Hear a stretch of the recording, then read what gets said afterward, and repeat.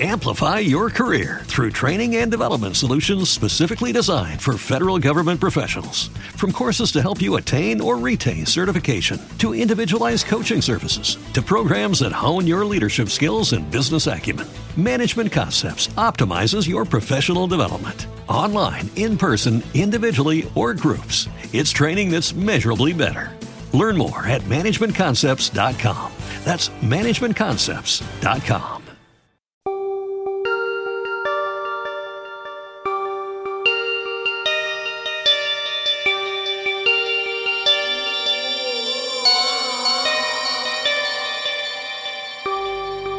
As the sunlight fades to darkness and the frightful tales creep into your mind, it's time to give in to your fear, because tonight there will be no sleep.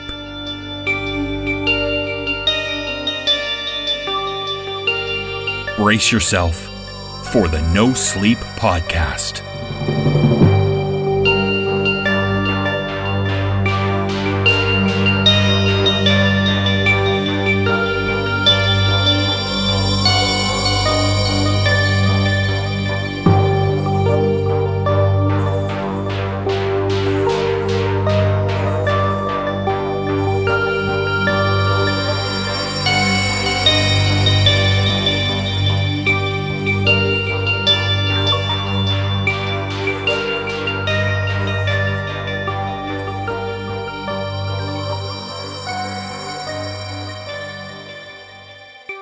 It's episode 12 of Season 2.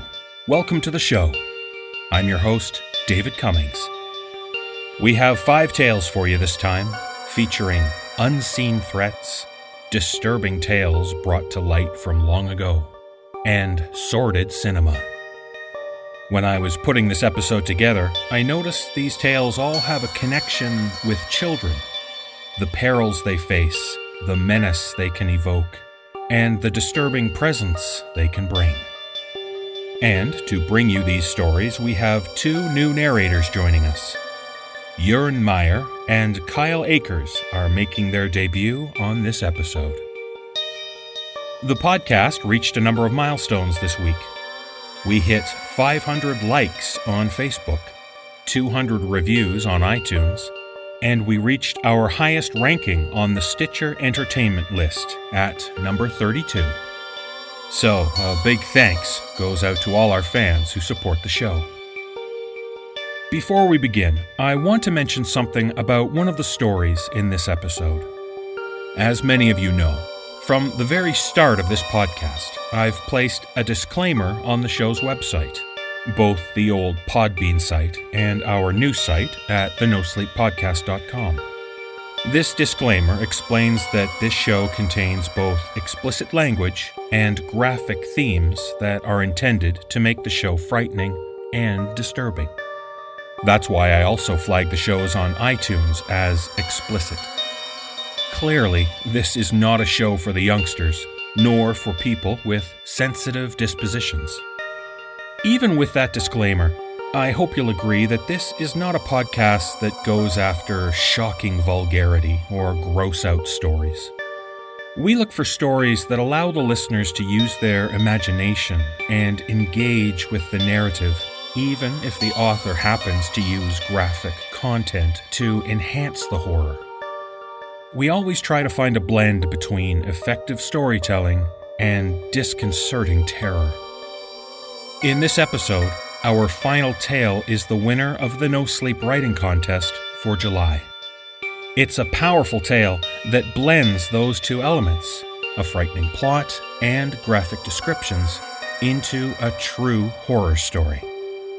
Now, there's no spoilers forthcoming, but I will warn our more sensitive listeners that this tale describes some truly disturbing scenes. They're brief in duration, but they pack a punch.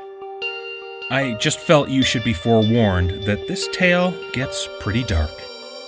I recommend having some pictures of cute kittens and bunnies at the ready, just to cleanse your mental palate, as it were.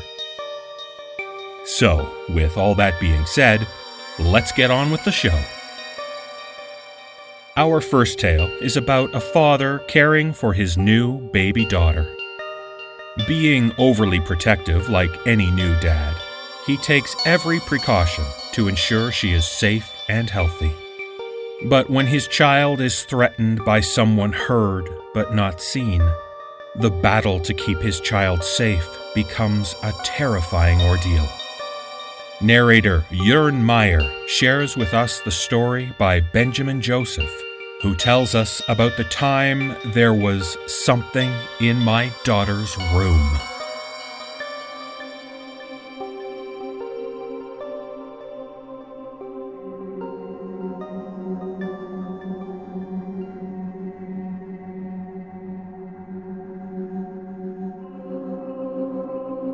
Telling this story is incredibly difficult for me. Not necessarily because I myself am afraid for my safety, but for the safety of my child. To a parent, there is nothing more terrifying than the thought of your child being hurt and you not being able to do anything about it. Layla Grace was born 16th of October 2011. My wife's pregnancy had been a constant battle, with complications throughout. Fast forward 9 months to the delivery room. My wife, Mackenzie, was in labor, and the monitors showing the baby's vitals were not looking good. There was a nervous wreck. The baby's heart seemed like it would stop for brief periods of time, and then resume at an incredible speed. After a long and tumultuous labor, Layla was born. Shortly after being born, her heart stopped, and the doctors and nurses flew into action.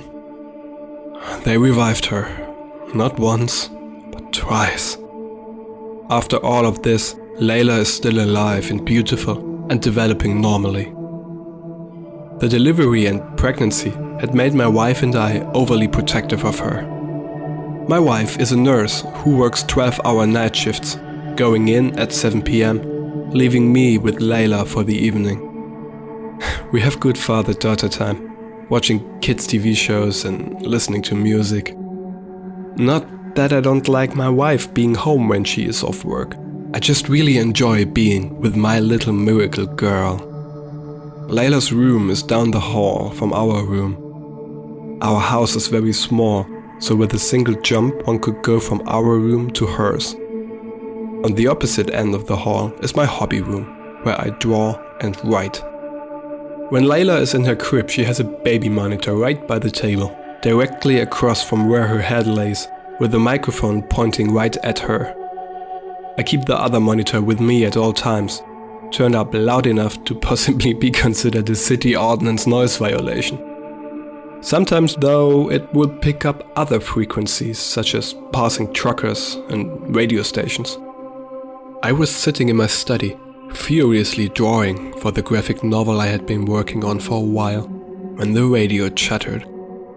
I had grown accustomed to this and could block out the white noise. But when a word would come through, I instantly picked up on it. So pretty. Such a pretty girl. It was clear as a bell, like someone was speaking right into the monitor. It was a man's voice. I didn't know what to think. Instinctively, I went to check on Layla. She was in her crib, just as I had left her. I watched her breathe for a few minutes, just to be sure she was okay. She was. She twitched a little, and that eased my anxiety a good bit. I passed off the voice as a signal from a radio station or the local TV station, and returned to my study, satisfied that my little girl was safe. About an hour later, the monitor crackled again. After the last incident, I immediately went to her room, even though I didn't hear anything else. I peeked my head in to see her still breathing, still asleep. Another little twitch from her arm was enough proof for me that she was alright. Back to my study I went. As I sat down, the monitor crackled again. You're a pretty little girl, aren't you? Yes, you are. Perfectly clear. What the fuck? I shot up out of my chair and bolted down the hall. I slowed just enough to make the corner to face Layla's crib. She was awake and had rolled over on her back. She was perfectly fine. I leaned over her crib and she smiled and cooed at me. Relieved and seeing that she was awake, I decided to take her out of her crib. I picked her up, changed her diaper, made sure I turned off the monitor and went back into my study and put her down on her playmat. The monitor crackled again, but I paid no attention to it. It was about 9 o'clock in the evening when she dozed off on her mat. I was going to finish the current frame I was working on illustrating and then take her to bed and go to bed myself. Where is she? Again, perfectly clear, almost concerned sounding. I froze. Where is the girl? The voice was raspy and more aggressive, like a hiss. I was nearly paralyzed with fear, but I grabbed Layla off of the floor and shut and locked the door. I held her and she started crying for me picking her up so quickly. It must have scared her. My heart was pounding through my chest. My blood ran cold.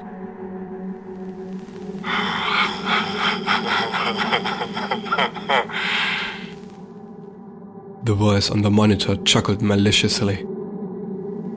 Oh, I hear that sweet little girl. I'm coming to get her.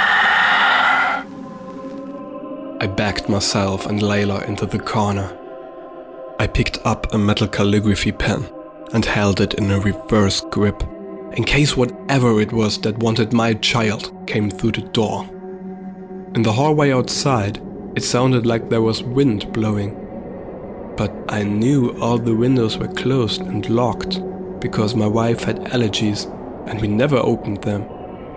In fact, a few were even caulked shut. I clutched Layla close to me, praying that whatever it was would not find us in our small, obvious hiding spot, and that Layla would stop crying. Footsteps came down the hall. They sounded heavy, like boots, but they had a harder, more metallic or rocky sound. I pressed Layla into me and the monitor crackled again. And the voice, now sounding pure evil, said, I'll find that little girl, and when I do, I'm going to take her. The footsteps were closing in on our locked door. I sank down to the floor, completely washed out with fear now, ultimately waiting for whatever it was to come and find us and kill me. Because I knew if push came to shove, who or whatever it was would have to kill me before I let it have my child. The lights dimmed and hummed, like some outside power source was draining the power from our house.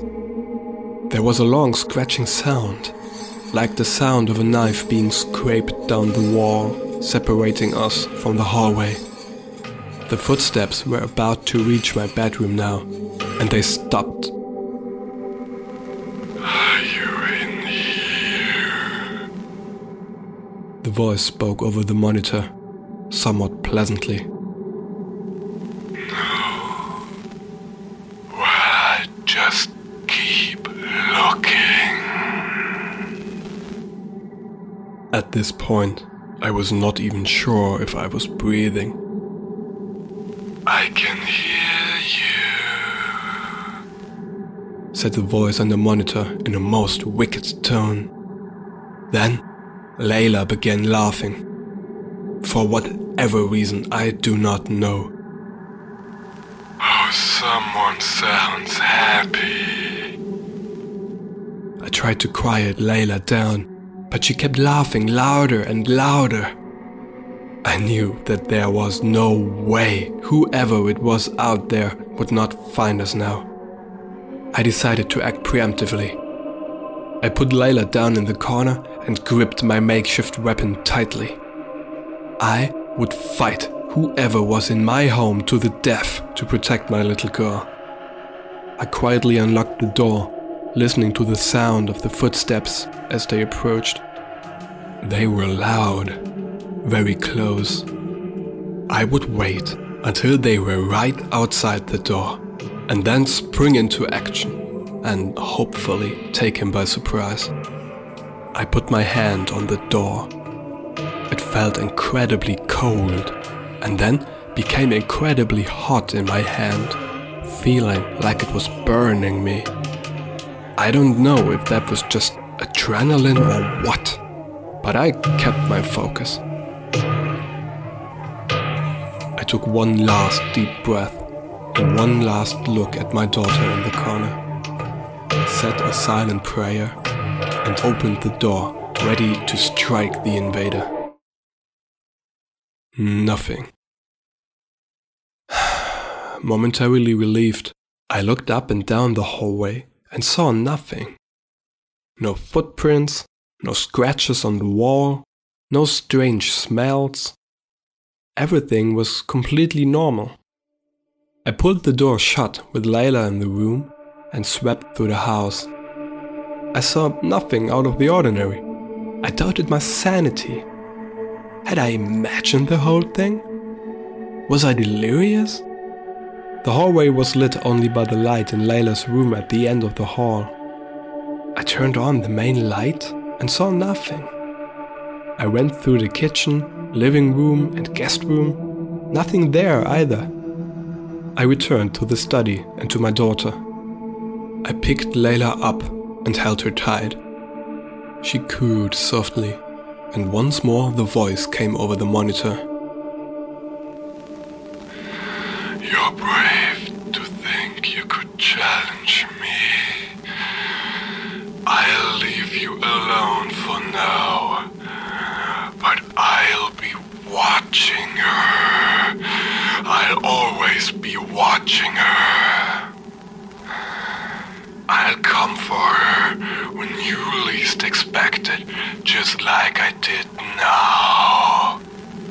I'll be back. Oh, you'll see. And I'll take that little girl, and I will do things you can't even imagine to her. You can't protect your little girl forever. I'll get her. Just wait. I'll get her. And with that, the monitor fell silent. I packed an overnight bag for Layla and myself and went to my in-laws' house for the night. To this day, there have been no more encounters with that voice. I told my wife about it. She is very skeptical. She thinks that some people had just been fooling around with a handheld radio freaking me out, and that I had imagined the footsteps and the scratching sound. It doesn't matter. I know what I heard. I'm keeping my guard up. I don't know how, but I'll protect my daughter at all costs. Nothing will harm her as long as I am alive.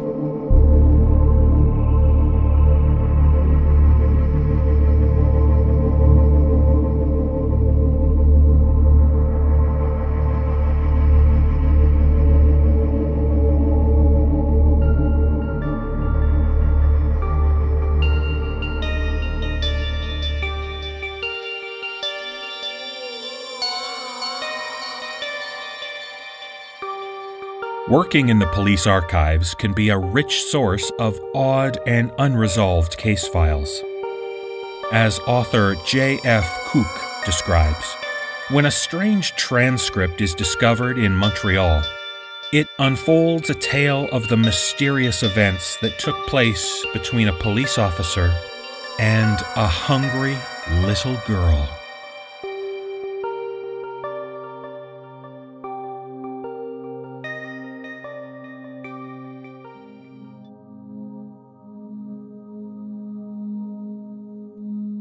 It is June 28th, 2011, 7:12 a.m. in Côte-Saint-Luc.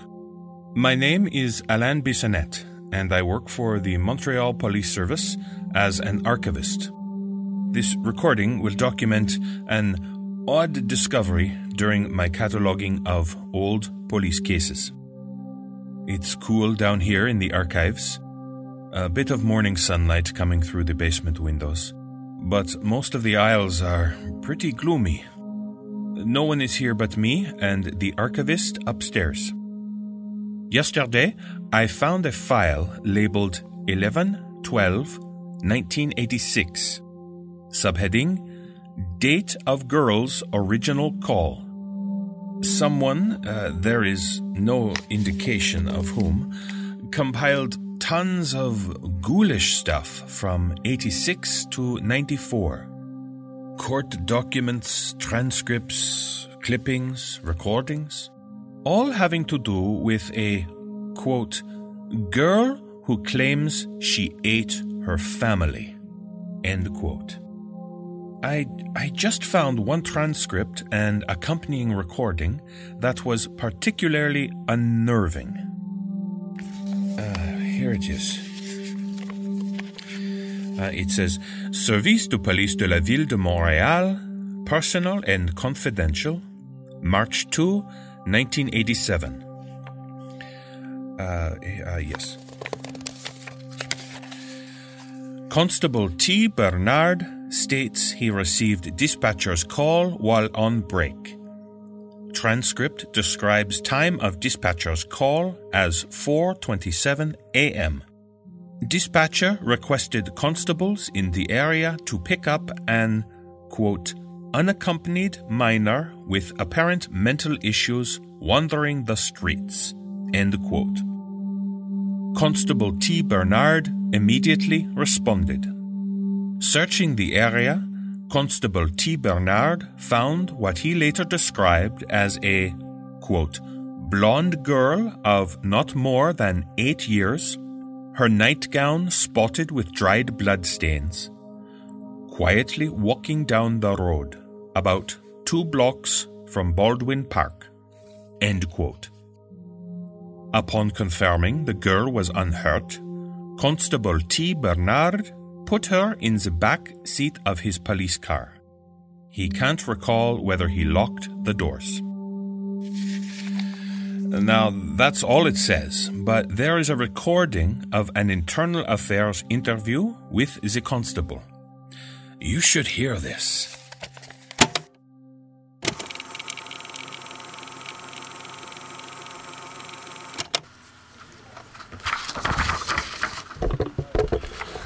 Yes.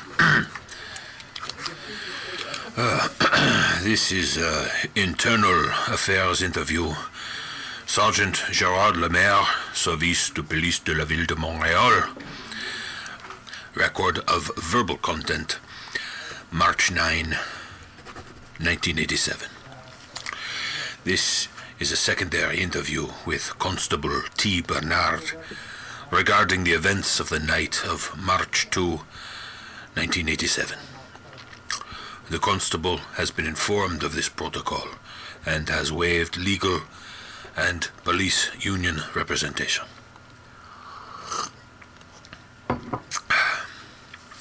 State for the record your name and badge number. Oh, damn. The tape is messed up here. Hold on. Okay. Yeah, I think it cuts off a bit at the beginning. Oh, okay, here we go. So, you told the girl to get in the car? No. Oh, what did you do? I put her in the car. She wouldn't respond, so I put her in the car. You used force? No. She didn't resist.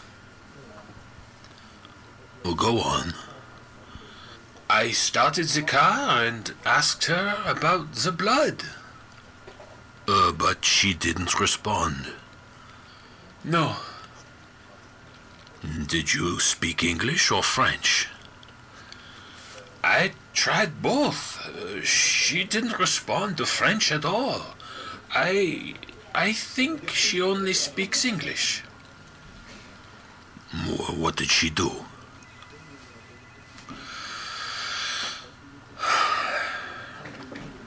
Monsieur Bernard, what did the girl do? She counted. Counted? Counted what? Just random numbers. Some kind of children's rhyme. You remember anything about that rhyme?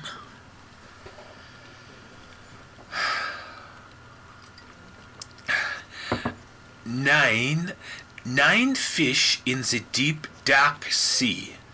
One was gutted and ceased to be. And? So I'm glad she is talking. She goes on. 2, something with snails. 6, rats losing all their legs. I start to ask her questions. What's your name? How do you feel? She just goes on. 3, 3 black moths in the flickering light. One of them got pulled into the night. I smile, saying, "Oh, that's pretty grown-up stuff." I'm looking in the mirror. She stares outside and goes on. Worms. I think it was 3 worms. Last time you said maggots. Oh, right. Maggots. 3 little maggots crawling under your skin. One gets killed by a fixing pin.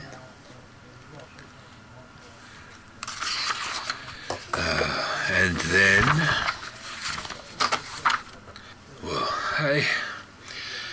I figured she might be hungry.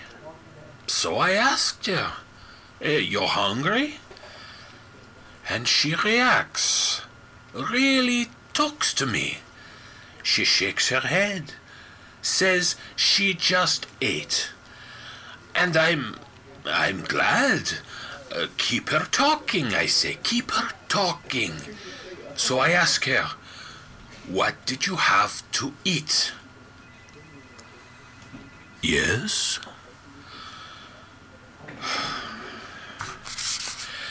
She looked at me in the mirror.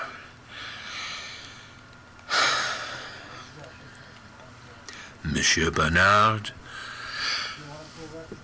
Eyes. She said, "I ate my father's eyes, so he can't find me anymore. And his tongue, so he can't yell at me anymore." She says, "So I'm not hungry, but I will be soon. And when I am, I will call you. And I will come and take your eyes and your tongue so I can eat them."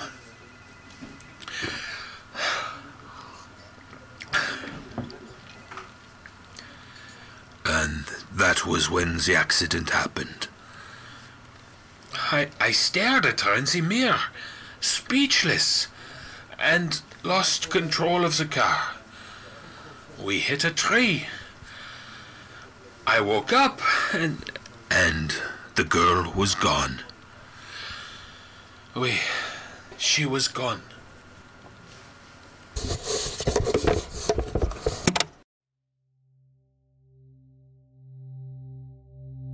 that's it. That's the only recording on file. I had to come back to the archives today to check something. I'll probably miss Karine's ultrasound appointment, but I had to confirm something I overlooked yesterday. It's a funny coincidence that creeped up on me last night. 9 fish, 2 snails, 6 rats, 3 moths, 3 maggots. 92633. That's our phone number.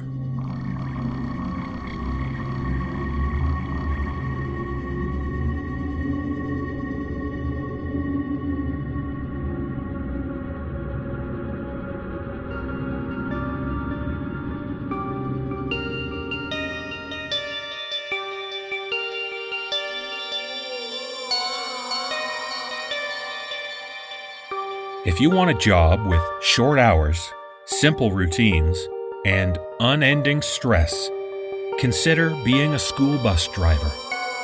It's tough enough to deal with the other drivers on the road without a bus full of hyper school kids.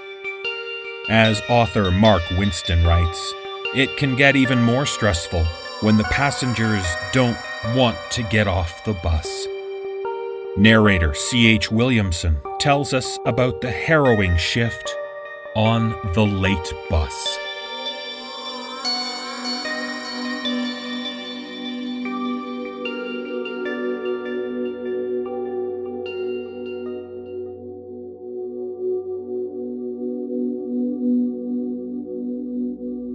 A couple of years ago, I worked as a school bus driver in an Ohio school district.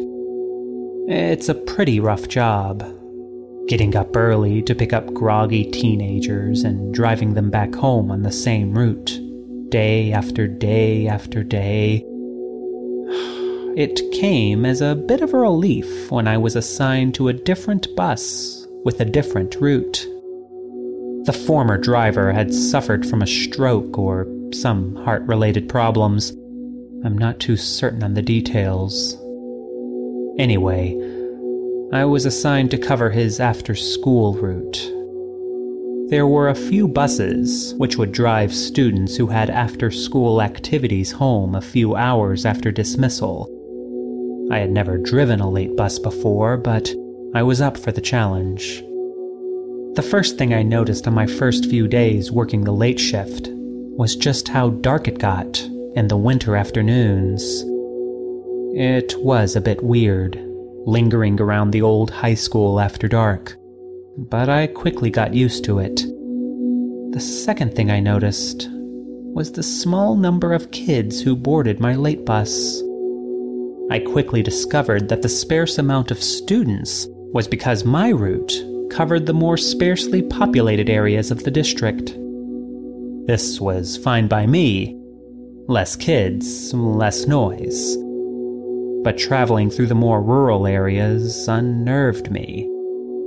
I was always worried a deer or some other creature would bolt out of the fields and get crushed under the wheels or fly through the windshield. One late afternoon, about a week after I had started working the late shift, was especially slow. It had been a rainy day, so a lot of sports practices had been canceled. The headlights revealed eerie swirling shapes in the fog. I had closed the doors to keep the heat in, and as a result, a thick steam had clouded the windows. I was just sitting there, checking my watch and listening to the radio, when I saw, out of the corner of my eye, a silhouette at the door. I quickly reached for the lever and opened the door. Standing there was a small boy, carrying a backpack that seemed to be half his size. If I had seen him out of context, I would have assumed he was in middle school. He seemed to be hunched over with his head tilted downward. "What's up?" I asked. The boy remained silent as he lifted his leg. Slowly, he began to climb the stairs with footsteps that sounded much too heavy to be coming from a boy his size.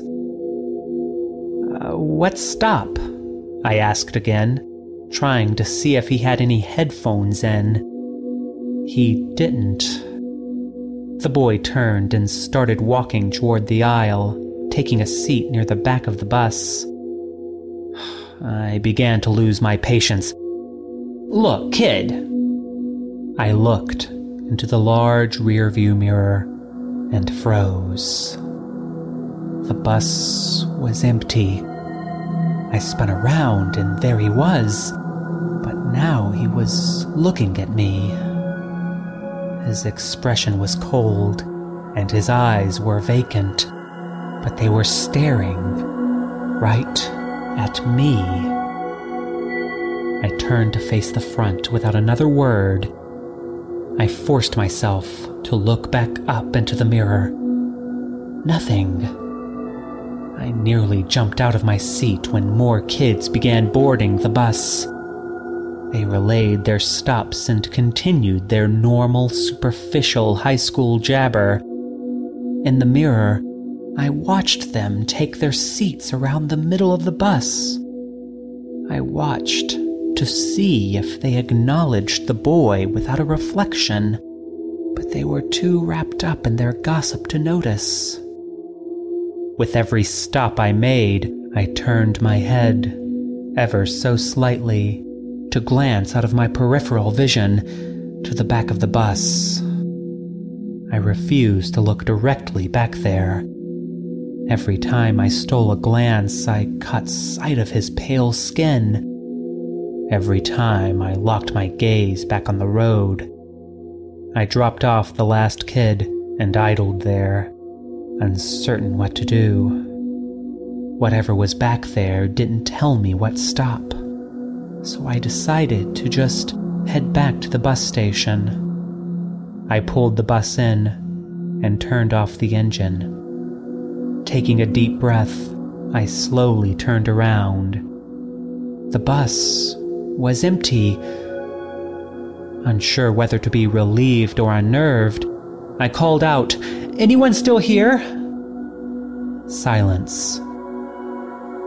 I was about to skip my routine check when I noticed the window next to where the boy was sitting was open. Slowly, I crept down the aisle and shut the window. I ignored the streaked finger marks on the fogged glass and booked it. For the next week, the boy would silently board the late bus, move towards the back of the bus with his giant book bag, and disappear by the time the last kid was dropped off. I would silently ignore him as he boarded, and I carefully checked every student that got off the bus. He never left the bus. I didn't tell anyone about this. They would all think I was crazy, and I likely would have lost my job. That is, until the day I quit. It was another slow and rainy day. Only a few kids boarded the bus, their faces illuminated by the screens of their iPods and cell phones. I was staring out the front window, spacing out, when I impulsively turned my head to the right. There he was. Only this time he wasn't slouched over like he usually was. He was staring right at me with those dead eyes. I quickly looked down at the dashboard, pretending not to see him. Clomp. One foot on the bus steps. Clomp. Another. Clomp. Another. He stood right next to me for a few seconds. I could feel his eyes on me. Nervously, I tried turning on the radio, but only heard a series of clicks and static scratches. I saw him turn and head down the aisle. I heard something heavy sit down behind me. Oh God, he's right behind me. He's right behind me. I panicked. I looked in the mirror. Of course, there was no reflection, but I could hear him in the seat behind me. His breath was slow and almost congested sounding. I began to send up a prayer when the buses in front of me sprung to life and began pulling out of the bus circle. I turned on the engine and followed suit, trying my best to focus on the road. The last kid descended the stairs and walked off toward the safety of their home. I closed the door and decided to head back toward the bus lot. The breathing seemed closer than ever, and I tried not to think about whatever was behind me, leaning in closer to the back of my neck. I began forming a plan as I distractedly missed a few stop signs. Just park the bus and get the fuck out. Get to your car and just go. I pulled into the lot a little too quickly and turned off the engine. I could still hear the breathing. I unbuckled myself, but before I could get up, I heard a click. Then another. And another. I stood up and looked down the aisle. The boy was nowhere to be seen. Suddenly, all of the windows slid down at the same time. Cold, moist air rushed inside the bus. At that point, I rushed to the door and bolted outside without ever bothering to lock it. As I was running to my car, I heard a soft pounding. For the life of me, I can't tell you why I looked back. But I did. Dozens of small hands were pounding on the windows of the bus. The sound of their tiny palms smacking against the glass was deafening.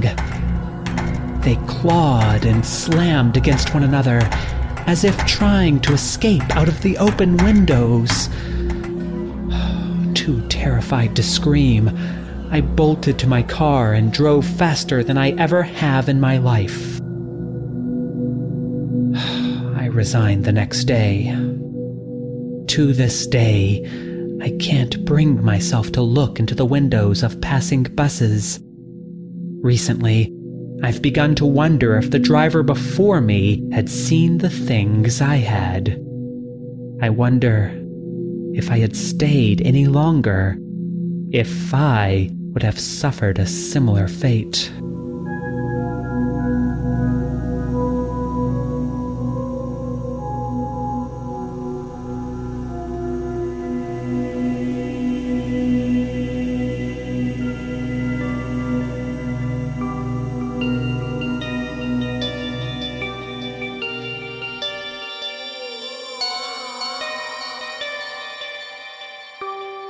Folklore and superstition from the old country came to the New World with the immigrants from the early part of the last century.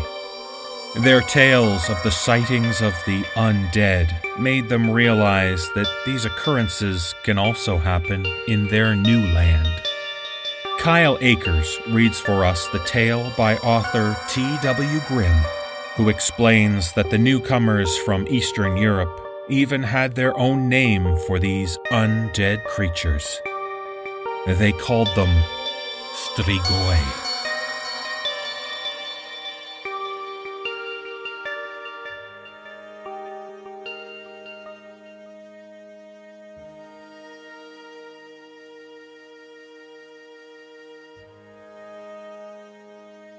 I just got back from helping out around my Uncle Henry's farm, as I often do when I'm waiting out a layoff. It was a long day out in the sun and the wind, and I'm beat. But I won't be sleeping for a while tonight. I don't think for a long while. The original plan was to get home, shower, and eat something while watching AMC's The Walking Dead.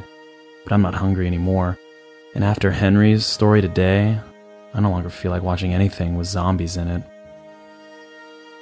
Around 11 this morning, I was up in a loft at Henry's barn, pitching down hay for the sheep. He was squinting up at me through the haze of his Players Unfiltered, jawing away as usual about stuff with his dry, ambling countryman's wit. He asked me what me and the missus would be up to this evening, and he winked at me slyly from under the brim of his gray, hip dude from the 40s style hat, turning the innocuous question into a sex joke. Nothing racy, Henry. I stopped to mop my brow. It was surprisingly hot up there today. There's a show about the aftermath of a zombie invasion we like to watch. Lots of blood and people arguing about who's going to be the new leader of Up Shit Creek anywhere. Zombies? Cable show? They show tits? He asked mildly. I barked laughter. My uncle is 83 or so. No tits, but the TV censors think bare boobs are risky business. But zombies eating people alive is A-okay. Throw me up a smoke. Don't smoke in my hayloft and roast my goddamn livestock, you idiot, he sighed. Just climb down here and have a break. Do I look like a shot-put champion to you? I climbed down the ladder that's nailed in place against the floor in the loft and took one of his nasty unfiltered cigs. Made my head swim with the first stale, harsh drag, and I sat down on the seat of his big riding mower. Careful, man, you can't handle these. Your generation's kind of delicate and willowy, and you can't pitch the fucking hay yourself, I finished for him. Henry laughed at that and gave me a beer out of his old cooler. He was quiet for a few minutes, just leaned against the tractor and stared off out the big door into his barnyard. This is odd for him, as he's almost never silent. He looked thoughtful. I gulped down my beer and waited for him to say what's on his mind. I saw some zombies once. Weren't like in the movies you see exactly, but I guess you'd call them zombies. He looked at me, and his customary grin faded to a suggestion. Ma, your grandma, she called them babaus, or strigoi like in the old country. See, we came over here from Romania. Do you know that? This was back in the early 30s, and... yeah, I know all that. What's this about fucking zombies? I've had many beer-fueled discussions with Henry on paranormal subject matter, and he's told me some pretty crazy stuff before, but this was on a whole new level. Henry stopped smiling, and he looked older than I've ever seen him, and tired. His roomy brown gaze was flat, humorless. He suddenly stopped looking like the wacky old farm country character I've always known. His face was that of a hardened man who'd survived the Depression, World War, and hardships that I could never imagine. This is important to the story, he said. What he meant was shut up. I did. We were supposed to board a train in Newfoundland and make our way out to a community of Romanian folks out in Alberta. I was too young to remember what happened, but we didn't make it there. Not just our family, but a whole bunch of Romanian and Hungarian immigrants. We got rerouted somehow. No one spoke English, see. The assholes running the trains thought we were just a bunch of filthy Slavs and didn't give a shit. We ended up being dumped off in Ontario, here in Elgin County at a train station that was located near fuck all. No money, couldn't speak the language, nowhere to go. Abandoned. We didn't even know where the hell in Canada we were. And to top it off, it was all late autumn, getting cold. We lived in old train cars, junked sleeping cars. Some of the older folks and younger kids died that winter. Holy shit, I whispered. I had no idea. Henry looked me in the eye. His gaze had weight. Thankfully, our family survived. No one froze or starved. This was the dirty 30s, and there weren't any social programs like nowadays. Not for a bunch of peasant dirt farmers from across the pond, anyway. It was decided that the able-bodied men and older boys would leave, try to find work somewhere, either on foot or hitching right on a train. Never heard from a lot of them, but after a while money started finding its way back to us, finally. Some German women from a church found out about us, and they started coming out with food and clothes as often as they could, too. We got by. He lit another smoke. He offered me one, but I didn't want it. Problem was, we were stuck. 6 or so families, nowhere to go and no money to go nowhere with. Just surviving on what little money came back to us. Trapped in the woods, picking wild berries, stealing ears of feed corn. The police left us alone, because we were no bother to no one, really. They sure didn't help us either. Winter came again. Fucking rough, I ventured. He snorted. Cold. So cold. It's hard to keep a tin box heated with a makeshift wood stove made out of a barrel. We were hungry. The snow was bad. The church ladies were having a hard time getting out to see us.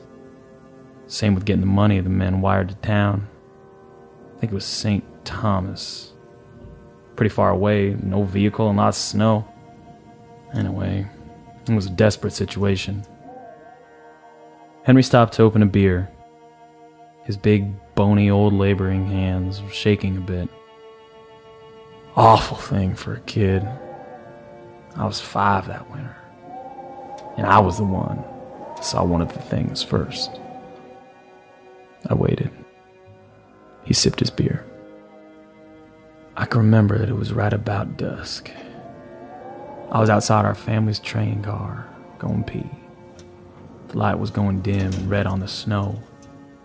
I finished peeing and looked up, and there was a little boy who had died the winter before. He was standing there at the rear of the car. I could see his face in the dying light okay, and it was that little Hungarian boy. Only now his skin was gray and blue, and his eyes were mottled with red and black and yellow patches of rot. The boy's clothes were ragged and hanging from him. They were filthy. He was smiling. His teeth were all black. I screamed and ran up into the car and told everyone what happened.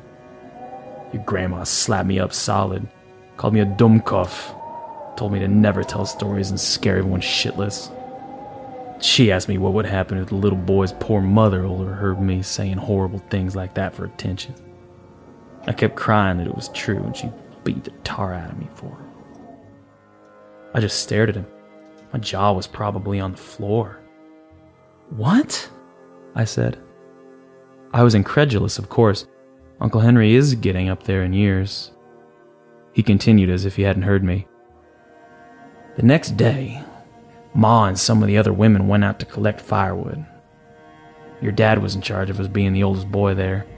Guess he was 10, maybe.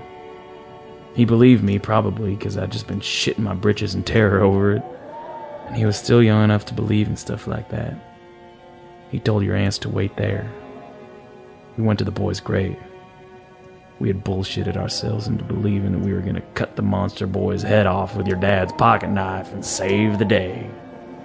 It had a crucifix etched onto the wood handle, so it made sense to us that the knife was blessed or something stupid like that. I was scared, but I wanted to be brave and impress my big brother. I guess I just tried to forget how it had looked at me with a dead, skinny face. I felt safe with your dad, too, because he was 10. 10 seemed pretty old to me. Despite myself, I was on the edge of my seat. I asked for another cigarette. He lit it for me with his big tarnished Zippo and lit himself another too. There was a big clearing. Kind of a field around where we camped out in all the junk rail cars. Around that there was bush and gullies and the railroad tracks that ran out in the woods through the field and back into the woods again. We started a graveyard in the spring, as far away from the camp as possible, and buried the dead from the winter before. I remember they were wrapped in old potato sacks and they stank. "Jesus," I muttered. When we got there, we expected to see a big hole clawed through the snow in front of one of the grave markers or something. But the snow was smooth as could be from the blowing wind. We didn't have the forethought to bring something to try to dig with either, so we went back home and your dad ended up slapping me for being a liar. I remember your grandma getting back and it started to snow again real hard. We had some thin, nasty tasting soup. and us kids all got put down to bed. Grandma went out to bring us some more wood. She came back without any wood really fast, jumped into the pile of blankets with us kids. She was shaking. Your Aunt Marta asked her what was wrong, and Ma hissed at us to be quiet. I knew it was out there, and I started to cry. I think we all were.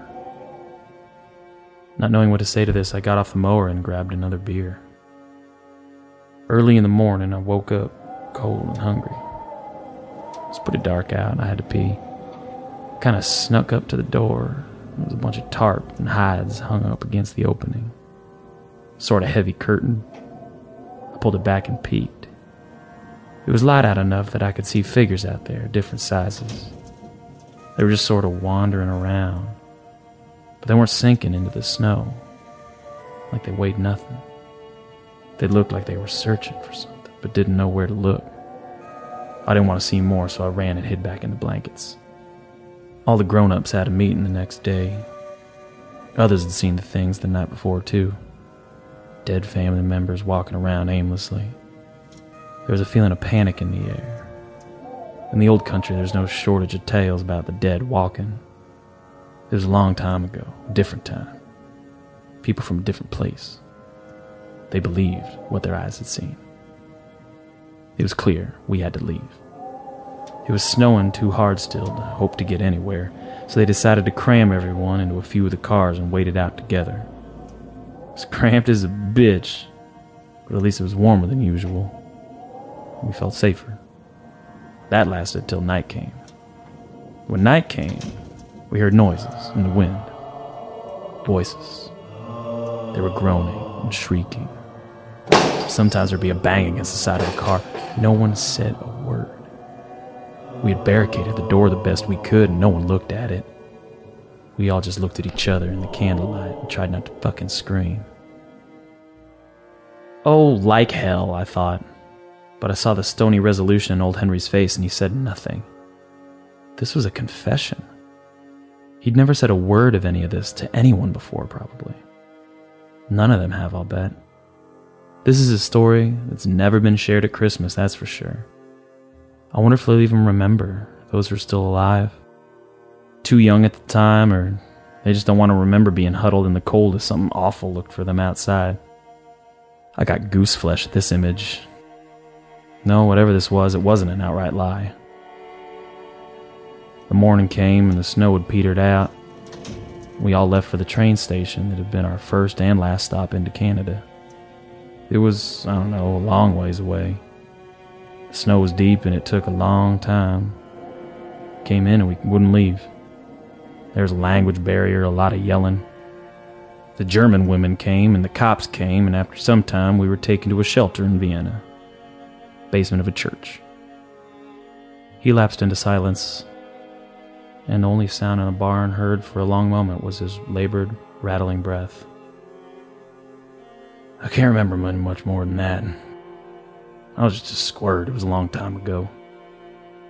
He stood straight up, painfully, and I looked at his watch. Fuck it. Lunchtime's close enough. Let's go to the house and surely he'll fix you something to eat. He flicked his butt onto the dirt floor and crushed it out, and with this gesture I knew that the tale was done. There would be no further discussion. So, here I sit. 3 a.m. I should be in bed, but I know that when I turn off the light, close my eyes, I'll see a little boy, the dead complexion standing in the snow, and the dying sunlight will be glinting in his rotting eyes. He'll smile at me and step forward to greet me, and I'll just end up coming back down here until it gets light outside anyway.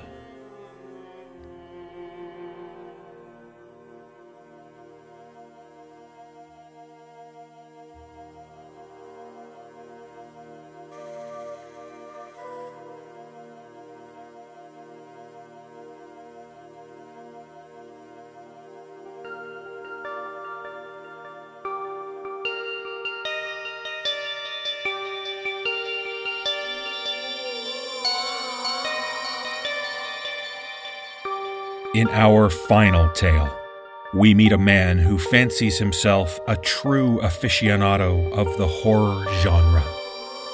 His presence online and in the theaters has allowed him to be familiar with many of the world's most disturbing films. However, as author Thomas Thompson describes, when he receives a strange invitation to a late-night movie screening, he is drawn into a nightmare worse than anything he's ever seen on the screen.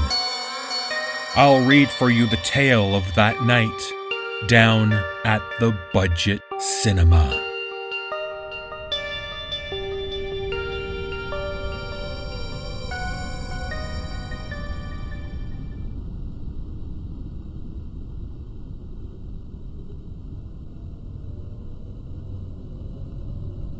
I am a horror junkie through and through. While most of my friends gravitate towards different genres of film, I am firmly in favor of terrifying movies. Horror is the perfect genre. The good is good, and the bad is, well, good in my opinion. From Argento to Ty West, I have seen it all and made my opinion known online. I frequent horror sites as well as peruse the horror forum on Reddit, always looking for that new thrill. What I have discovered in light of the events that I am about to unfold is that my thirst for the macabre begins and ends with celluloid. It all began with an email I received last Tuesday. My inbox is full of offers and spam from the various horror sites that I have registered with. However, something about this email stood out. It was so effectively creepy and off the wall that it immediately piqued my interest. It went like this.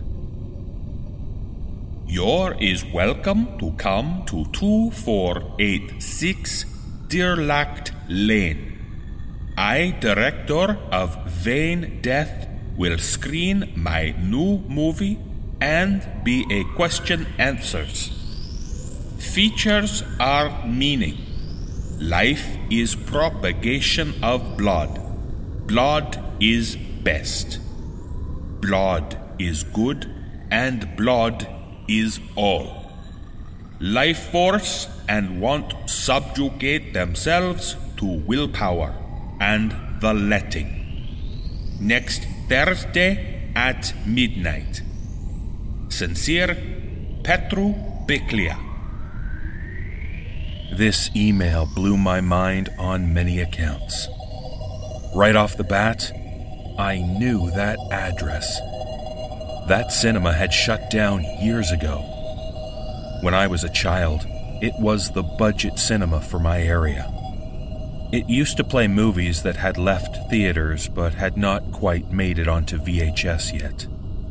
But also, it would frequently have festivals. Namely, horror festivals would screen there when I was too young to secure a ticket. Also, the awful grammar and bizarre nature of the email made me excited that I was going to see something new and different. Given the name of the director, which I Googled to no avail, I was expecting some warped Eastern European shit, a la a Serbian film. I talked to all of my friends, and none were interested. Forwarding the email to many of them had the opposite effect I had intended. They pointed out how weird the whole thing was, and that the theater had shut down years ago. Also, they mentioned how there was no trace of this guy anywhere on the internet. Despite their protests, I was too intrigued to not go, which, in retrospect, was the worst decision of my life. I drove to the theater 2 days ago by myself, arriving promptly at 11:50. I immediately began to regret my decision. The theater was in a very secluded area of my town. It was a small oasis of concrete in the middle of a heavily forested area. As I pulled up to the theater, I was immediately alarmed by the lack of vehicles in the lot. I was literally the only car pulling into the parking lot. As I exited my vehicle, I surveyed the entrance to the theater. It seemed abandoned. It was pitch black inside. It was abundantly clear that it hadn't been maintained in years. This all added to the creepy ambiance I was hoping for that evening, but something about this really screamed foul. I turned to return to my car. That's when the lights turned on in the cinema. I decided to go through with it. My curious nature was getting the better of me as I strolled up to the seemingly neglected building. I was almost surprised that the door gave way, emitting an ominous creak as it provided me entrance. I entered to find the box office abandoned. Confusion began to set in until I saw that the marquee on Theater 1 was illuminated. Letters were arranged above the theater to indicate that Vain Death was indeed screening in there. I was hoping to buy some popcorn, having not eaten that evening, but there was nothing but cobwebs manning the concession stand. I convinced myself that the abandoned cinema look was all a part of the ambiance that the theater was trying to establish for this screening. I entered Theater 1. Inside, I saw it was empty and sparsely lit. I took a seat in the back and marveled again at the lack of maintenance therein. This place could really use a renovation, I considered. Then I surmised that this place must exist exclusively to screen obscure horror films, and that the mood was definitely set by its current condition. I looked around the dark theater to realize I was the only one seated in the auditorium. Then the film began. The addition of the faint light emanating from the screen informed me that I wasn't alone. A man in a black suit entered the auditorium and took a seat in the front row. I assumed this was the director, and actually pitied him, since only one person had attended the screening of his film that he must have worked so hard on. Not that I was expecting previews or a cavalcade of production companies to begin the film, but my thoughts scattered as the movie started almost immediately after a brief countdown. The movie. It began with a stationary shot and no setup whatsoever. It was of a camera sitting in the corner of a bedroom, pointed toward a man and a woman having a conversation. My immediate thought was that the sound quality on this movie was abysmal. This is an understatement. I had to focus as hard as I could to make out what was being said. To say I understood a quarter of the words spoken is being generous. Also, the film quality was extremely subpar, and the positioning of the camera was way too far away from the action, as well as out of focus. It was jarring, to say the least, to see such shoddy filmmaking, but I gave the director the benefit of the doubt. This could be the mood he was trying to invoke, a grainy and poorly mixed film. The conversation between the man and the woman, well, at first I could barely glean their gender by their voices combined with the grainy and out-of-focus images on the screen. Went on and on. Due to the poor quality of the sound, I could barely understand what was being said. The woman seemed to be sufficiently scared, from what I could gather. She mentioned ropes, which cued me into the fact that she may be tied to the chair. About 5 minutes in, I could hear a baby crying. I noticed that there was what could be part of a crib in the opposite corner of the room. As boredom began to set in, I noticed that the figure in black had moved a couple rows backwards in the theater. It was too dark to be sure, but I was convinced he was staring at me intently. The conversation continued with the camera remaining stationary. The few words I could make out were actress, movie, amateur, and blood. Lots of mentions of blood. It was the only thing I could be 100% sure of. Then, the man in the film picked up the camera and moved it closer. As he set it down, he brought it into focus. Things began to become more clear, both visually and orally. If anything, now the sound was too loud. The woman was in absolute hysterics, and the baby's screaming screeched through the speakers. The man's voice was clearly foreign, with a heavy Eastern European accent. The shot now just contained the woman as she sat next to the crib, now clearly occupied by a baby. At first I thought, wow, what a great actress. But looking into her eyes, the horror of the situation truly began to dawn on me. This was not acting. At the same time, I couldn't help but notice that the other denizen of the theater was now sitting 2 rows in front of me. His eyes intently staring at me as the action unfolded on screen. The woman began to plead for her baby's life. She repeated that she never signed up for this. She screamed that she was not an actress. The man took the seat next to her. As her cries began to sink in, the veracity of her emotional pleas chilled me to the bone. The man reached into his pocket and grabbed a razor. In one swift movement, he sliced the woman's throat. Blood began to pour profusely from the woman's neck. The man reached in and began to lick the blood gushing from the gaping wound in her neck as he erotically rubbed it all over his now naked person.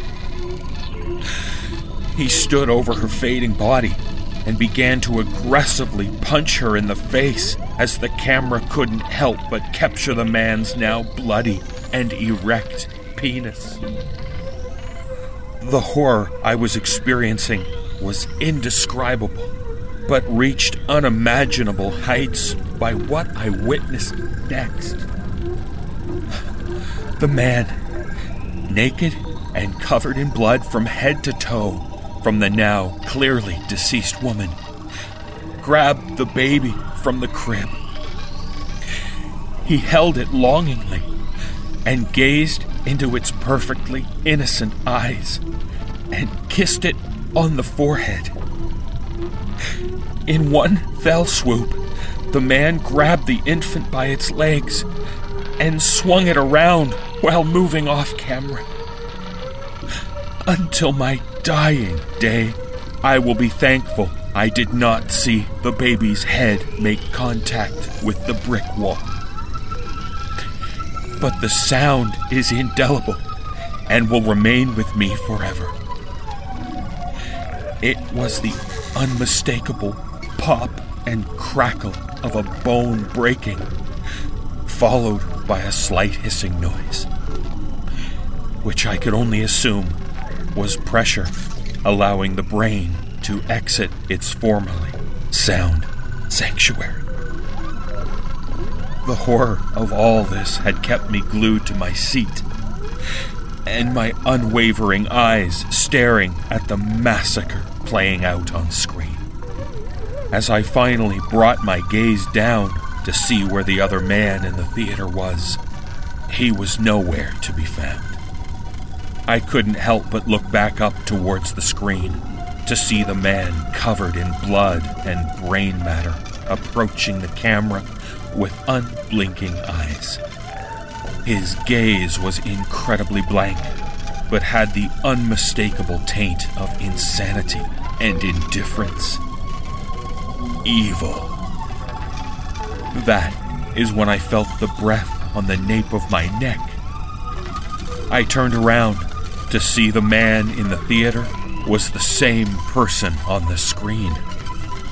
Wordlessly, he stared at me with those same depraved eyes.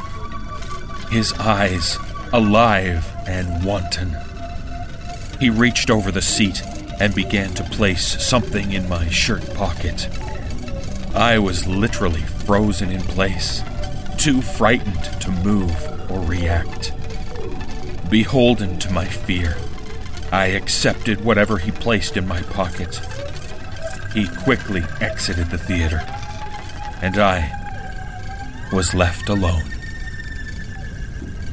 As the movie remained in the same stationary shot as the murderer had seemingly left the scene, I decided I was going to get the fuck out of there. I made a beeline from the lobby, out the entrance, and into my car. I didn't have the courage to read the note the director had put in my pocket until I got home.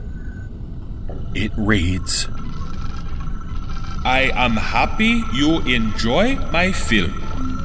Shooting of my next feature, Vain Death 2, begin at 8 p.m. Saturday. For movie to be real, I appreciate having amateur actors and look forward to working with you. Blood is good. Blood is God." Right now, it's 7:54.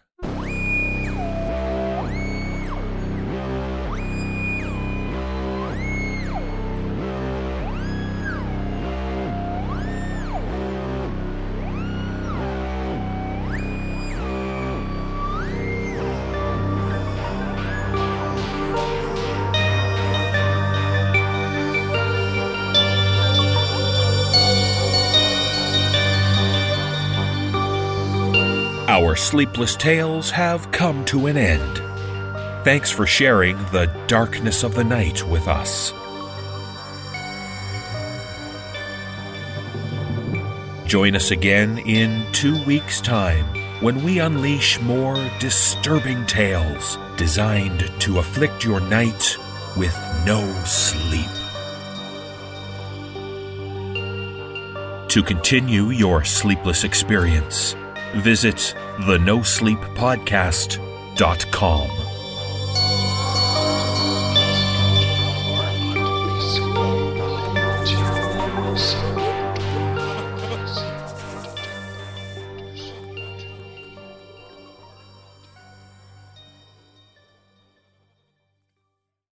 Amplify your career through training and development solutions specifically designed for federal government professionals. From courses to help you attain or retain certification, to individualized coaching services, to programs that hone your leadership skills and business acumen, Management Concepts optimizes your professional development. Online, in person, individually, or groups, it's training that's measurably better.